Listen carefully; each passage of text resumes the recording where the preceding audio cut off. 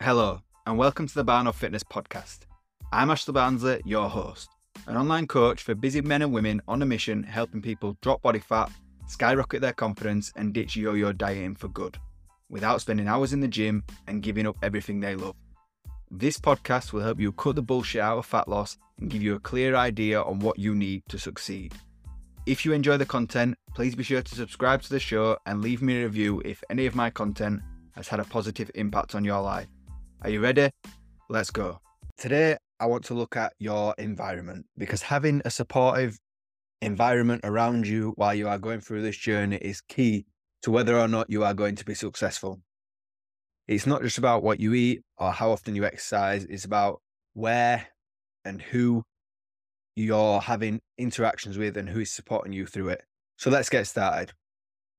First, let's understand the influence of your environment. Your environment has a huge impact on the daily choices that you make and the behaviors that you live every single day. It can either propel you towards where you want to get to and propel you towards your goals, or it can hold you back.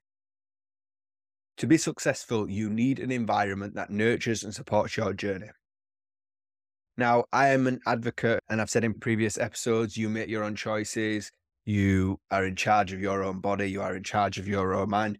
But if you are constantly in an environment that's constantly pulling you back or dragging you down, you will find it a whole lot harder to succeed. So this is where you need to create that good environment. So think about your home. Is it a place where you have easy access to the right foods that you want to include and a comfortable space to be yourself, exercise if you need to? Look at your workplace or your social circle. Are they supportive of your goals right now? Are they supportive of the person that you want to become? Or do they make it challenging? Do they say things like, you don't need to do that? You don't have to take it that seriously. Are they always trying to pull you to be the person you always was or the person you do not want to be? Your friends, your family, your social circle will offer some resistance, maybe at the start. But when you are going through your journey, you'll find out who the people are who really want to see you do well and want to support you no matter the choices that you make. By asking yourself these questions, it can help you recognize the influence that your environment is having on your health, well-being, and your path forward.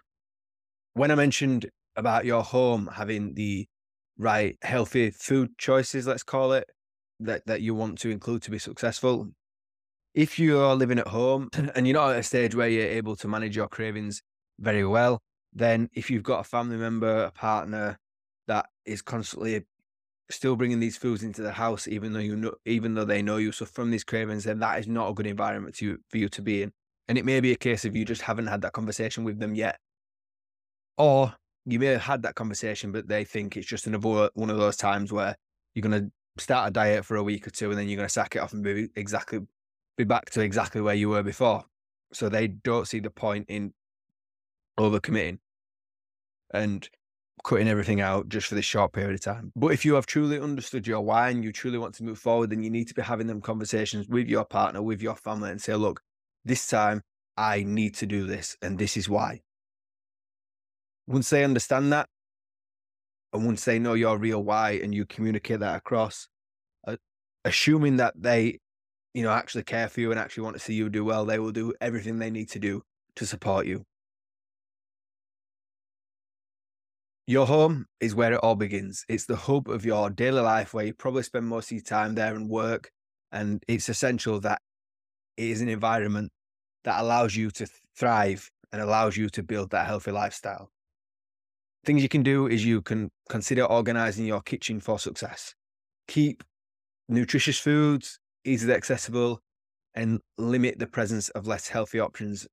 Prime example of this, a lot of times when people suffer from snacking, overeating, eating more of the foods that they should be cutting back on to save the calories, it's often a case of these foods are in the cupboard or in the fridge and they end up slowly or bit by bit dipping in and then end up overeating.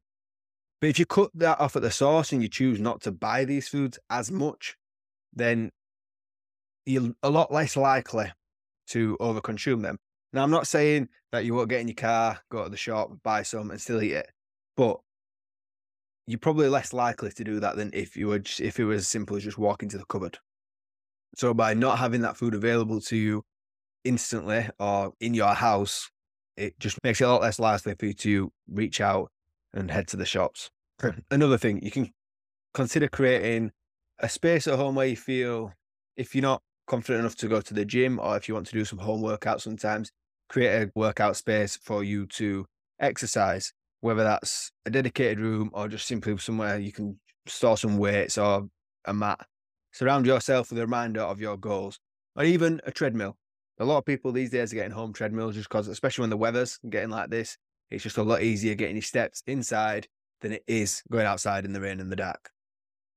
Some people are a big fan.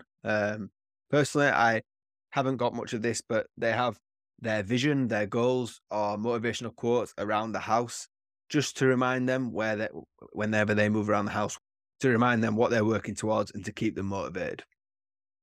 Let's talk about supportive social circles. The people you spend your time with have a massive influence on the choices that you make.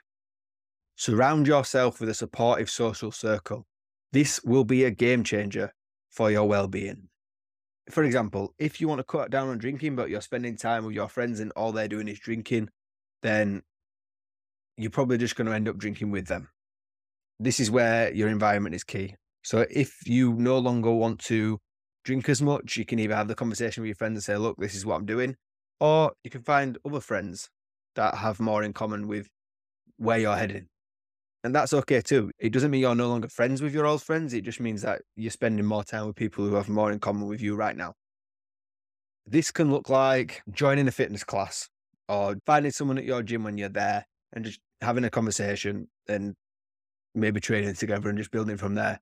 Or an online group. One thing that we push inside of the Monday Method is community, because we want people to get together to provide each other, support each other, and give each other motivation and accountability. By doing that, you feel like you're part of something, you feel like you're all working towards the same goal, so you just push each other on. Or just engage in conversations about health, where you're going, your goals, and ask for support wherever it's needed.